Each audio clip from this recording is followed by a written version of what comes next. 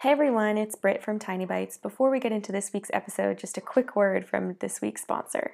If you're listening to this, you obviously like podcasts and you probably like music too.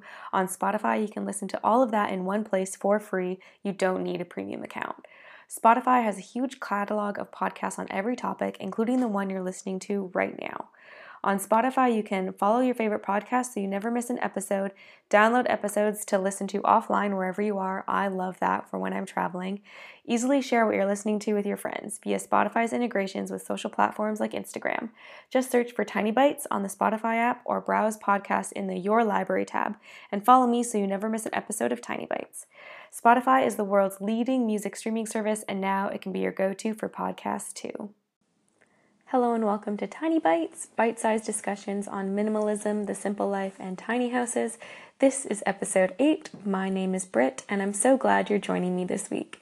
If you're a reader of my blog, you know that I'm taking this week off to clear my head and shake this case of writer's block I've been having lately, but I didn't want to leave you guys hanging, and talking is much easier than writing anyway. So last week on the blog, I wrote about 4 things that I've been trying lately to have more intentional interactions with my social media and the social media channels for my blog specifically.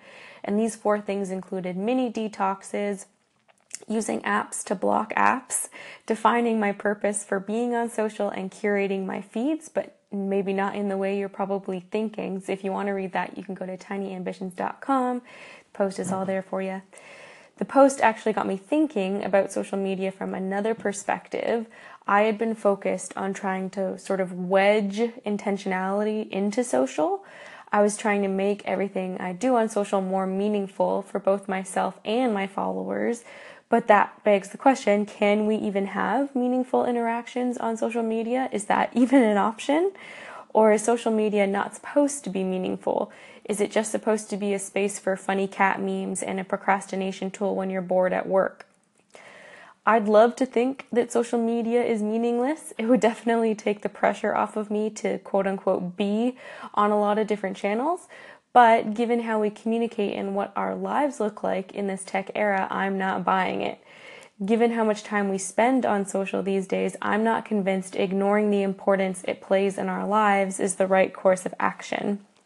If it wasn't for social media, I wouldn't be able to keep in touch with close friends all over the world, and I certainly wouldn't be recording a podcast on my phone right now. For better or for worse, and I'm certainly banking on for the better, I think social media has the ability to be meaningful if we want to put the effort in. Do you enjoy having meaningful interactions on social media, or do you prefer a more lighthearted approach? If you're listening to this on Anchor, call in and let me know. That's it for this week's episode of Tiny Bites. Thanks for listening. Before I go, I have a question I need your help with.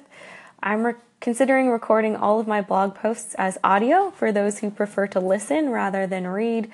Would you guys be interested in that? Call in or comment on this episode in Anchor, or comment over on the blog at tinyambitions.com/tinybites08 and let me know. See you next week.